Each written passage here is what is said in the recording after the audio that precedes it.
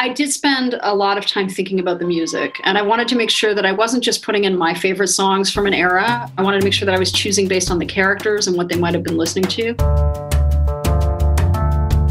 I'm Michael Tamblyn, CEO of Rakuten Kobo. We make e-readers and apps, we sell ebooks and audiobooks, and we do it all because we want to help everyone spend more time reading. One of the best parts of the work that we do is that we get to talk with authors about their books as well as the books that shaped them as writers and as readers. Welcome to Kobo in Conversation.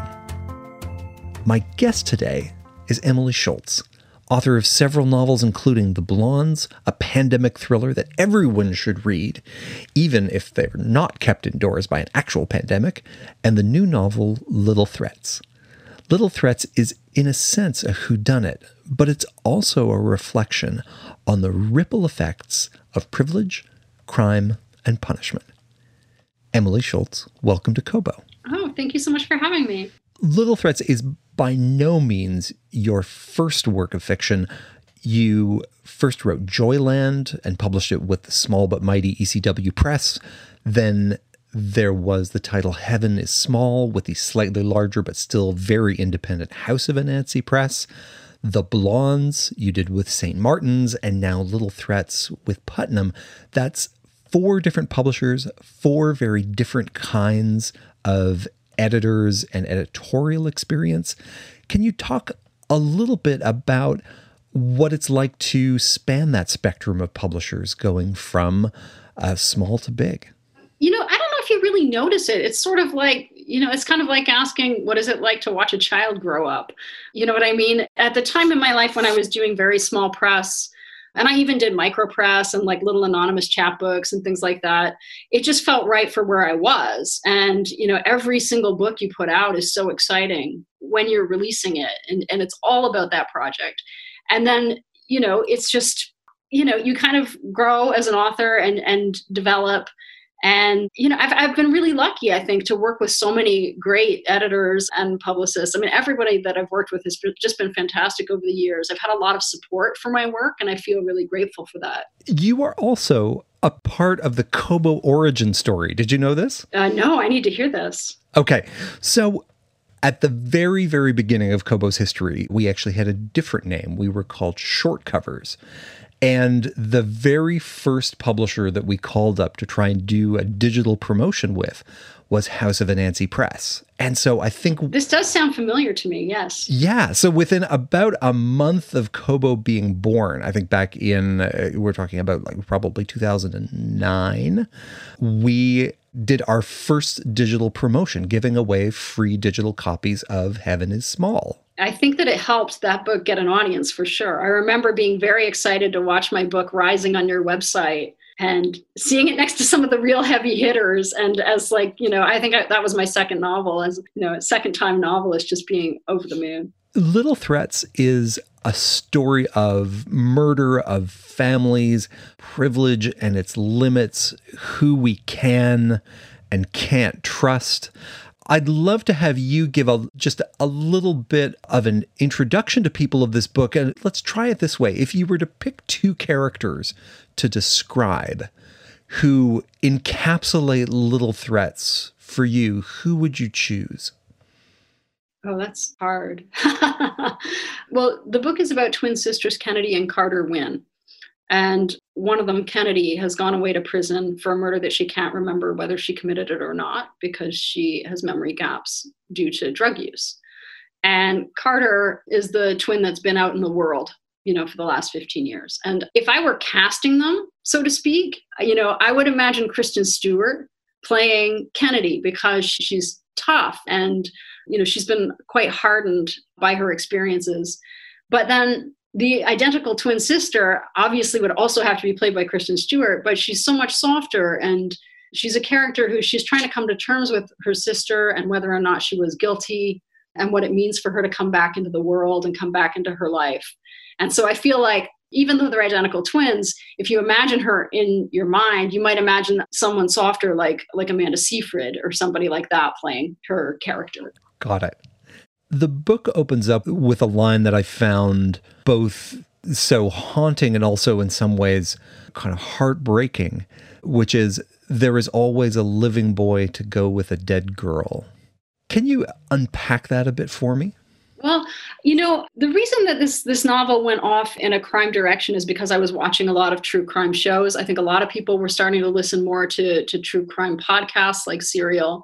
And the thing always that devastates me, and true crime books as well, like, Michelle McNamara's I'll Be Gone in the Dark. And the thing that I think is so devastating about all of these horrific and violent crimes is that they are largely committed against girls and women by men. And so I wanted to look a little bit in this book at the victim.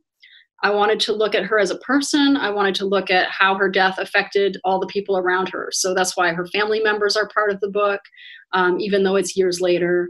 And also how it affected the Wynns, the two girls, the twins in the novel as well, because they may or may not have been guilty, but they also lost a friend. And that was something I really wanted to look at, is just these dynamics that happen in a crime, and how crime is often, there's a sociology to it that sometimes we forget to look at when we're reading for fun. As you say, so many different kinds of media start out with the young corpse, whether we're looking at true crime television, whether we're looking at true crime podcasts, CSI, there's always a corpse alone at the beginning. How much did you have all of that in your head as you were starting a book like this, knowing that all of those images are already hanging out there for people? Well, things come in pieces when you're writing. So I didn't start with that section. I think I was, a good way into the first draft before I decided to put in that particular opening. The opening is it's a creative writing assignment that Kennedy has done from prison. And I wanted to do that because one of the things I really wanted to capture that would be a consistency between my books was that first-person, very intimate point of view. In The Blondes, Hazel is a first-person story. She's our character, and she leads us through a ridiculous virus and pandemic.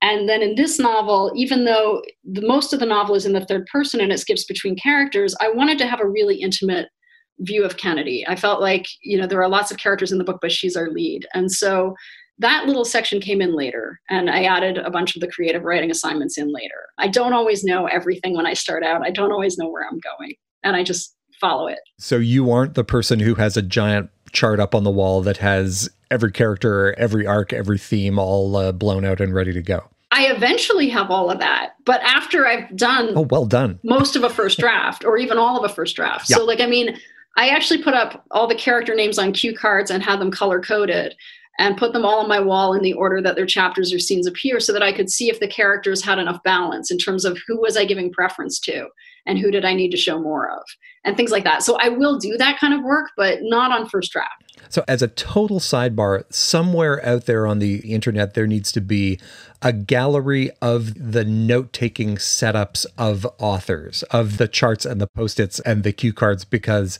I can't imagine a more interesting way to see inside an author's mind than how they're trying to organize all of this in their head.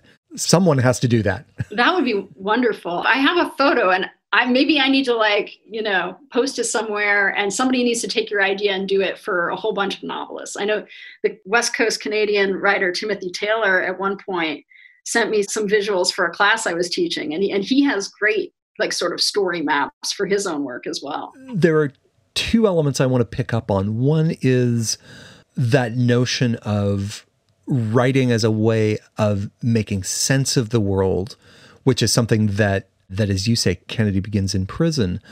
And one of the elements that struck me in the book was that, as you say, Kennedy's introduced to writing as a part of a program while she's in prison.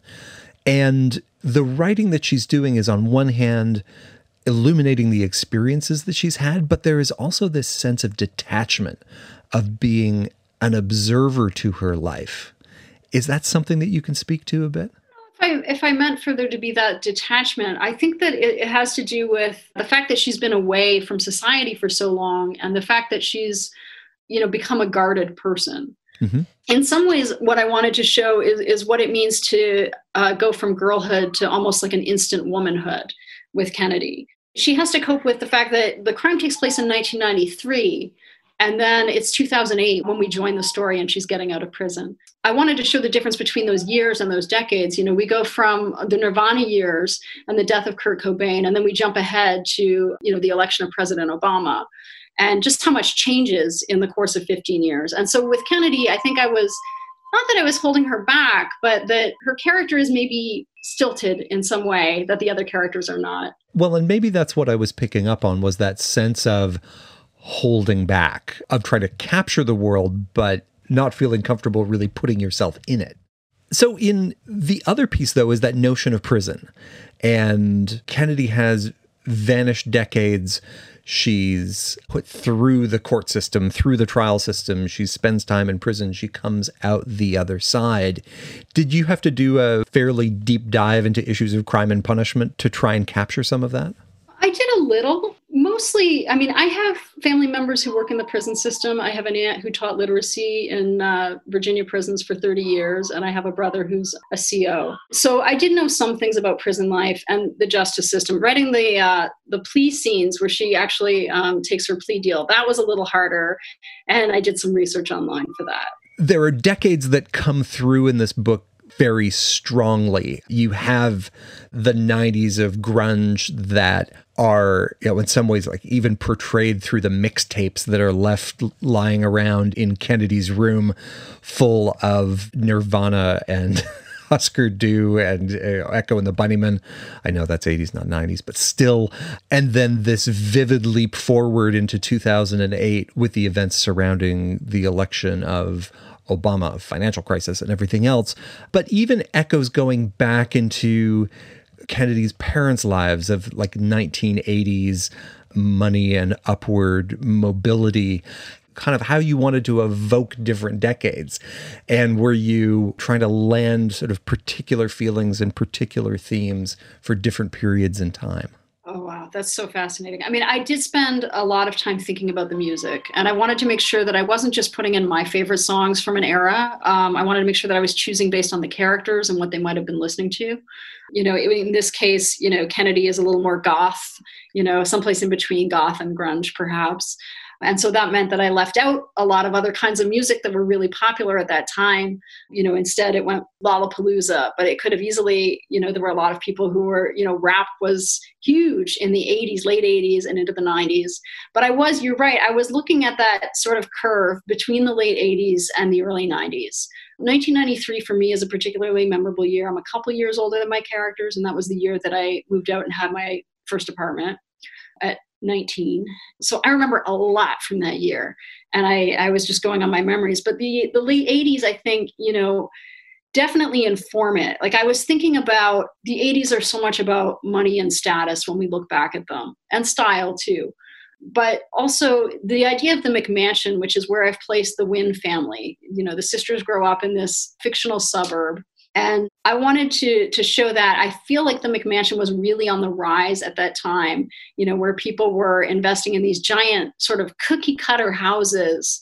And, it shows a lot about their parents, but it also shows something about them in terms of what the expectation is on them. I wanted to look at what parents want for their kids at a certain age and the sort of pressures that can be put on them. But particularly, I think, at that time period where there's this switch that happens between the 80s and the 90s, where it's like, you have the preppy and then you slide into grunge, as you're saying.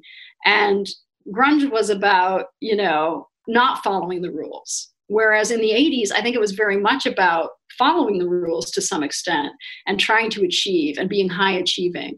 And so that was one of the things that I wanted to look at, particularly for their father, Jerry Wynn. But also, the girls' names, Carter and Kennedy, come out of this idea of just a desire for the idea that his daughters could go on to become presidents or something like that.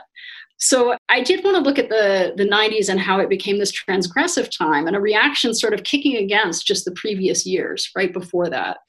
There was almost a feeling as I was reading this, it was like, this is like John Hughes through a lens darkly, that you have on one side all of the comforts and the security that money can provide, but then how that can tip over into this, this very different kind of darkness. And especially where money and privilege and the justice system intersect. So you do a very vivid portrayal of how justice is different when there's money in the mix. Sure. I mean, this is just it. Rich kids are not supposed to go to jail. And that's the idea here, is that somehow she does wind up going to prison. And the reason is because the other suspects are all richer than she is, and they have more privilege than she does. So although she's extremely privileged, there's always someone with more lawyers. And I wanted to look at that. She's kind of a strange character to follow in that, I'm setting up a situation that doesn't happen, I don't think, very often.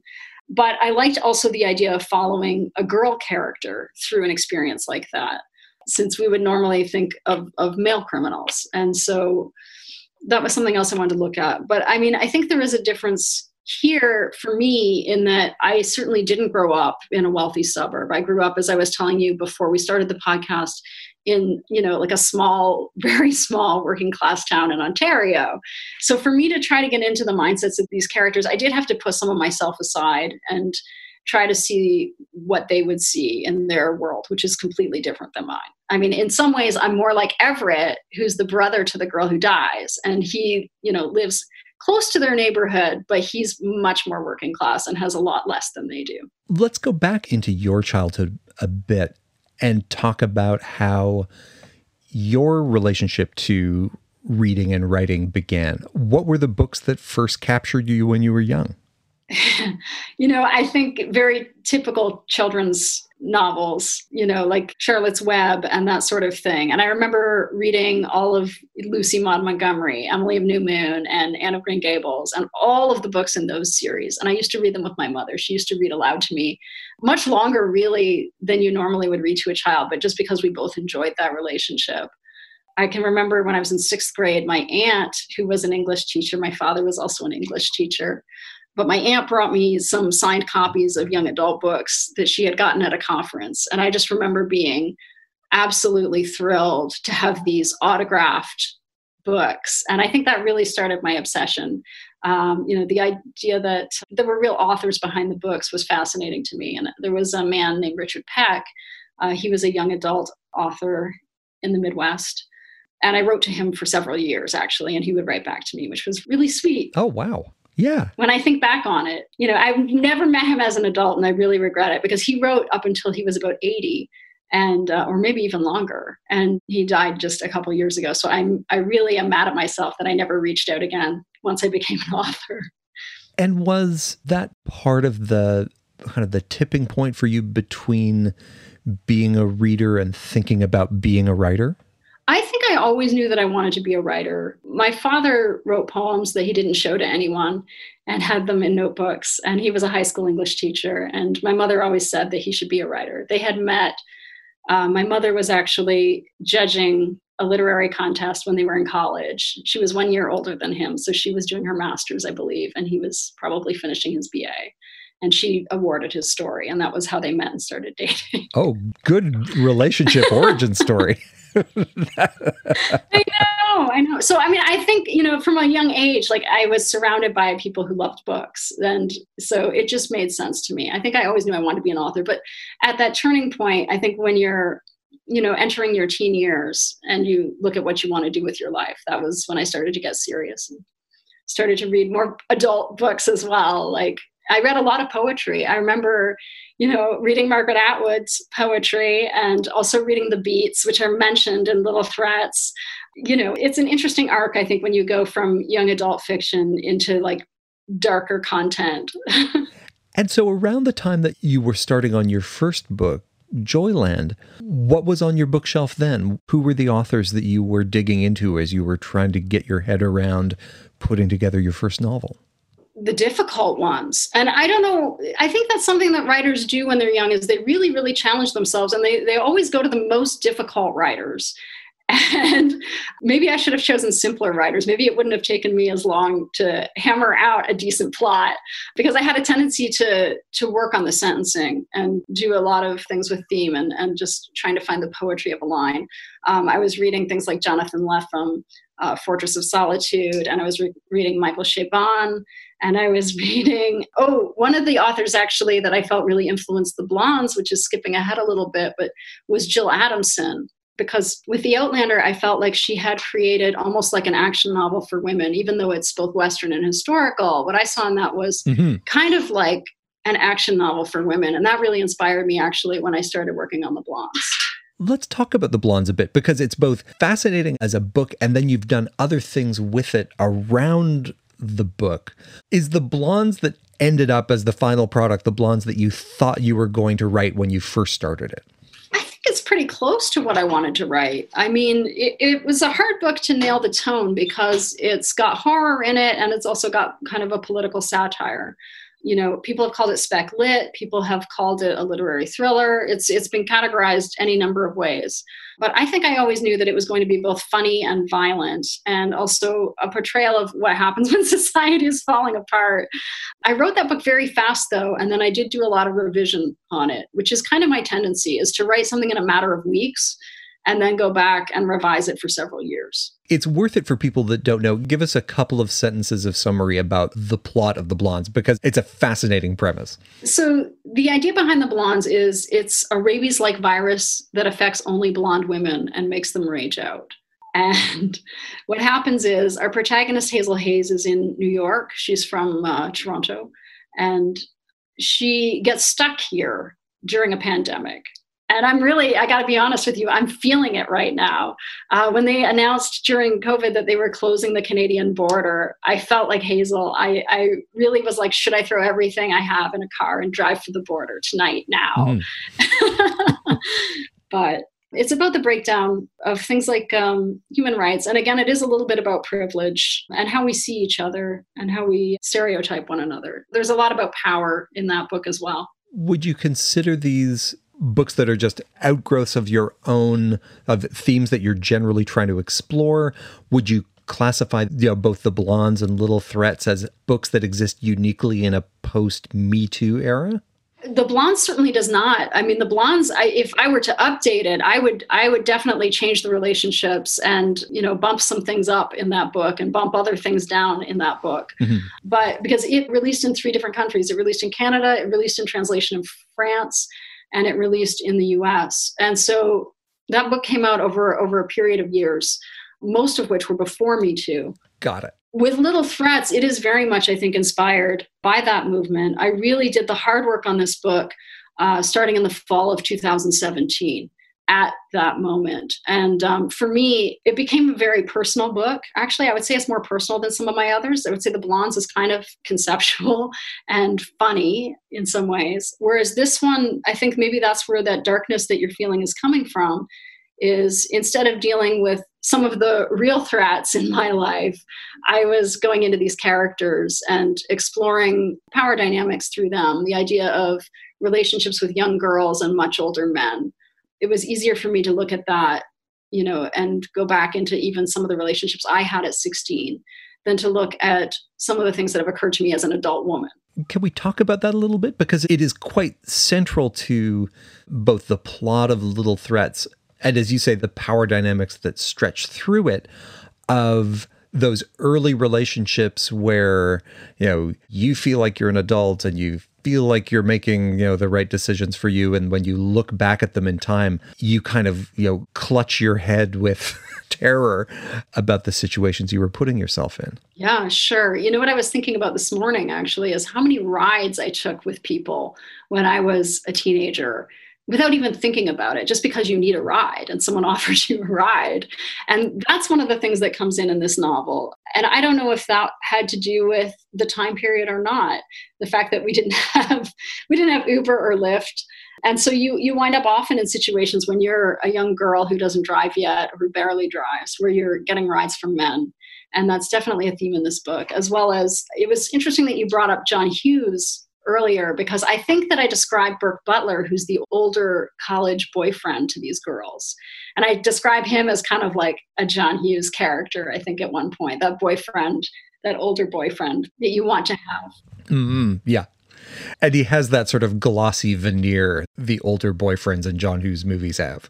Yeah. Which there's a heartbreaking element to this is like, really, do we just need better public transportation? Like, could we just, like, let's just not get into strange people's cars because we can't get a ride. Yeah, exactly. I mean, it is one of those things where I've been thinking about this is I think also these relationships where if someone was only a handful of years older than you, it was considered acceptable. I think especially if you were a girl of 16 or 17, the idea that you might be dating someone who was in their early 20s was completely acceptable. We saw it in movies all the time. Mm-hmm. And now we don't find it acceptable.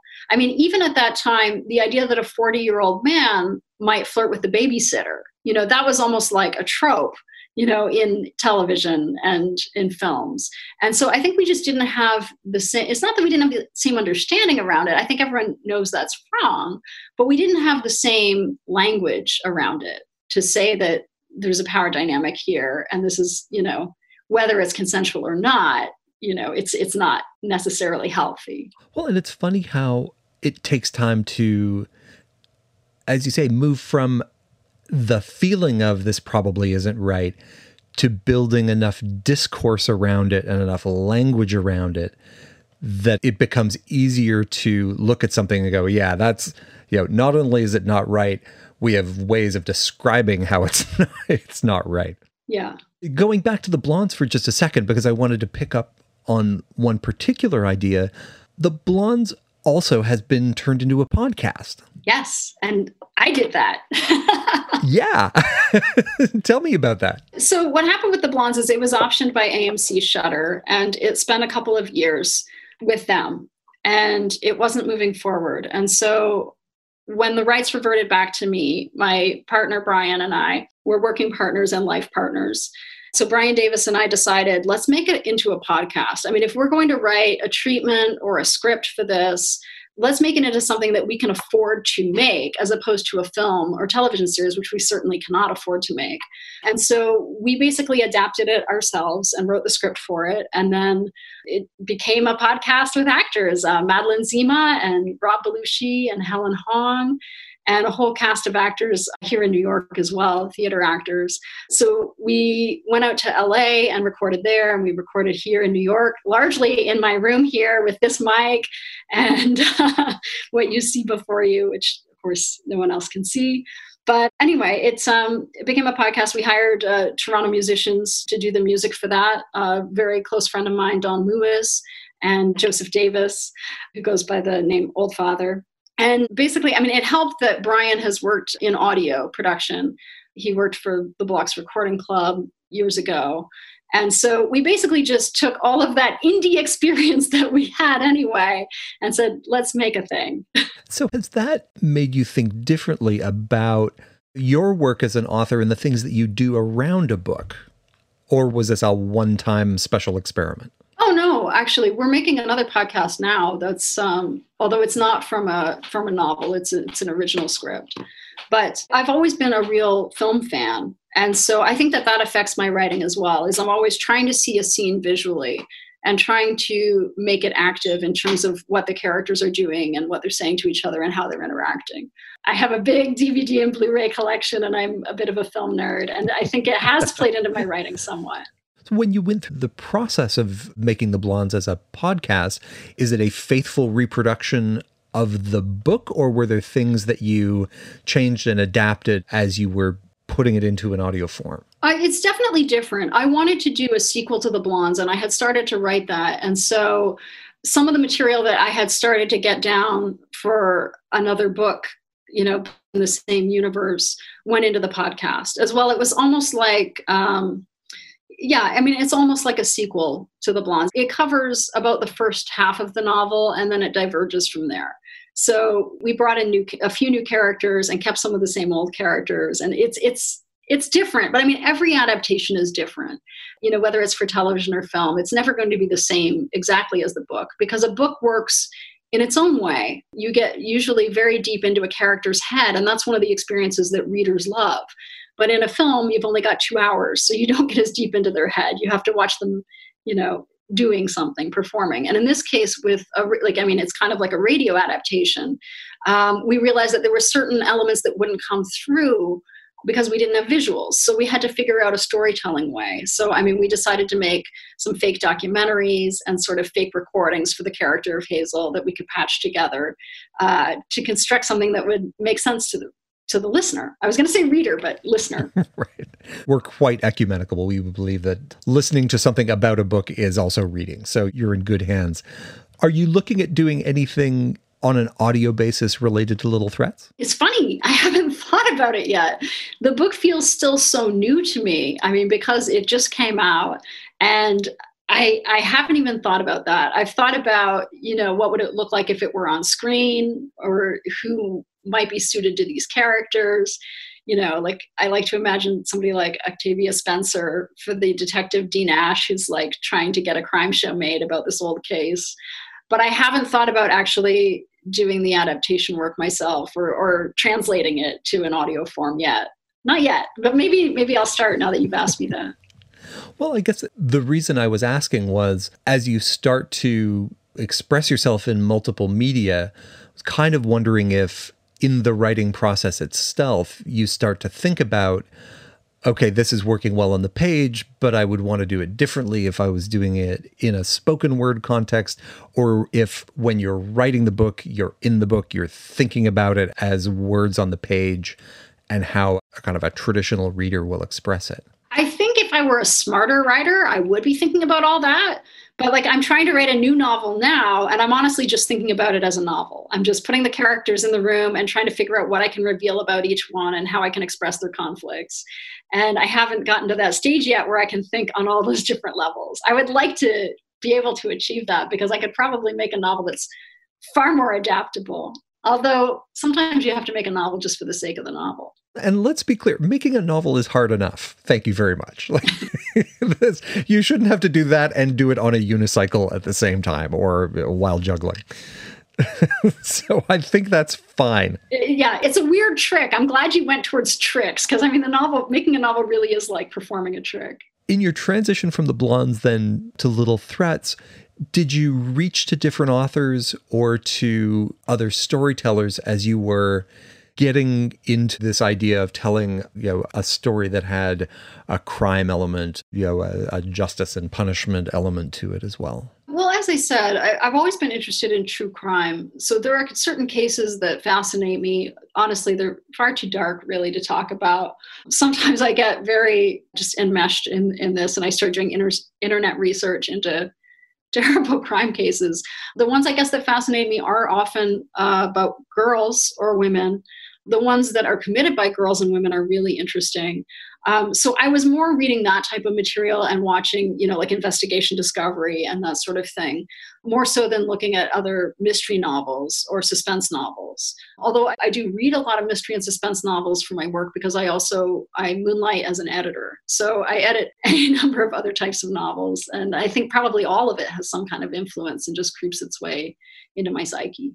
One thing that caught me as I was reading Little Threats was that it is also possibly a ghost story.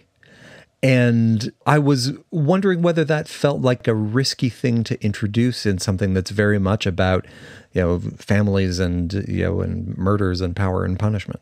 It's interesting that you picked up on that, because I think that's actually one of the things that joins this book to my other books. Heaven is Small is about a man who's already dead and gone to heaven when we join him, even though heaven is a very strange place and nothing like we imagined. And in The Blondes, I think there is, kind of just not really a supernatural element, but certainly there could never be a hair virus. Although never say never, because... Yeah, don't say that out loud. But I do think that the ghost in this novel it kind of, to me, joins these three in some kind of fantastical universe. I was worried about doing it, though. I didn't know how people would react, and some people really seem to like it and other people don't. One of the reasons I wanted to have it in is I felt that, this is a character who we meet in flashback. Her name's Haley Kimberson. We meet her as the dead girl. And I wanted to give her some kind of embodiment and also show that she has still an influence on, the people in the living world. Whether you believe in ghosts or not, I wanted it to show how each character is reacting to her, reacting to their own involvement in the crime or their own guilt. And I thought it was just a way to do that, to show her as more fleshed out, strangely, is, what I'm going to say about that. I liked it because one of the themes that came up for me through this book was that idea of voice, of people losing their voices, of having their voices taken away, of finding them in new ways, of causing them to be lost.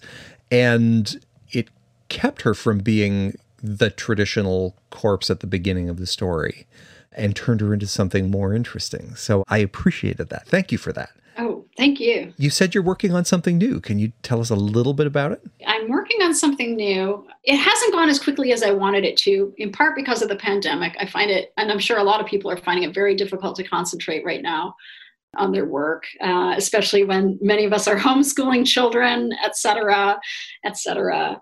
But it's about a woman who's had an accident, or maybe it isn't an accident, and she has been in a 14-day coma. And her friends decide to hold a party for her when she gets out of the hospital. And their idea is that they're going to help her remember. They're going to help her remember her life and herself and what happened, because she's lost a lot of that. One last question. We're having this interview in the midst of the pandemic. How has your reading life changed while we've been locked up and in quarantine? Sadly, I'm not doing as much reading for pleasure as I would like. I feel like I've been doing a lot more reading professionally. This is one of the things about working as an editor, is it's hard to switch between the two in terms of going from reading all day, but it's work, and then reading at night, but it's not work. So I do still have a tendency to really go towards forms that are shorter, like poetry and short stories. And one of the books that I really liked is by a woman named Rebecca Fischow. And I first met her because I published her on Joyland, which was the magazine that I ran for many years. And it's continuing, but without me. And her new collection of short stories is called The Trouble with Language. And I just felt like her work is so honed and the images are so fresh. And so that's one that I've read recently, and I'm going to do an event with her in January, I think, online. That's wonderful. Okay, it does remind me, though, of a story that I have to ask you about, which is you have Joyland the book, we have Joyland the magazine, and then we have Joyland the mix-up. Yes. Can you talk a bit about Joyland the mix-up? Yeah, so Joyland the novel came out with ECW, and it had drawings in it by Nate Powell, who's now gone on to become quite an acclaimed graphic novelist. He did the graphic novels March. And the mix-up, so that book came out, Michael Holmes was the editor, and it was a really great experience for me as a first novel. It's about classic video games and, like Pac-Man and Space Invaders and Joust and Tetris. And it came out in 2006, I think. And then Stephen King released a different novel named Joyland. And his was about an abandoned amusement park, which there were a bunch, I think, here in the US called Joyland. And so it made sense that he chose that title. But when he chose that title, he released his book only in print. And my book was in print and ebook. And so a bunch of people bought my ebook thinking they were getting Stephen King. And that was really kind of exciting because I started getting royalties that I think were probably meant for Stephen King. But then I also picked up new readers from that. And so I managed to cultivate a new audience. And also I kept track of all the money I spent from that royalty check that came like 8 years later. You don't expect to get royalties on a book, suddenly get a large chunk of money 8 years later. So I kept track of everything I spent it on and started a blog called Spending the Stephen King Money. And he became aware of it, and he was really gracious about it. It was really quite nice. And I have to say, I thought the things you invested Stephen King's money in were excellent uses of royalties. So I could not have spent it better myself. Thank you. Emily, thank you so much for joining us today. This has been wonderful. Oh, thank you so much, Michael. I have been speaking with Emily Schultz. Her new book is Little Threats. It and the other books we've talked about here, along with previous episodes of the show, can be found at kobo.com/conversation. Or you can check the show notes. Make sure to catch every conversation by subscribing on Apple Podcasts, Google Podcasts, or wherever else you listen. And leave us a review. It helps other readers to find us. Kobo in Conversation is produced by Nathan Maharaj, edited by Kelly Robotham, and hosted by me, Michael Tamblyn. Thank you for listening.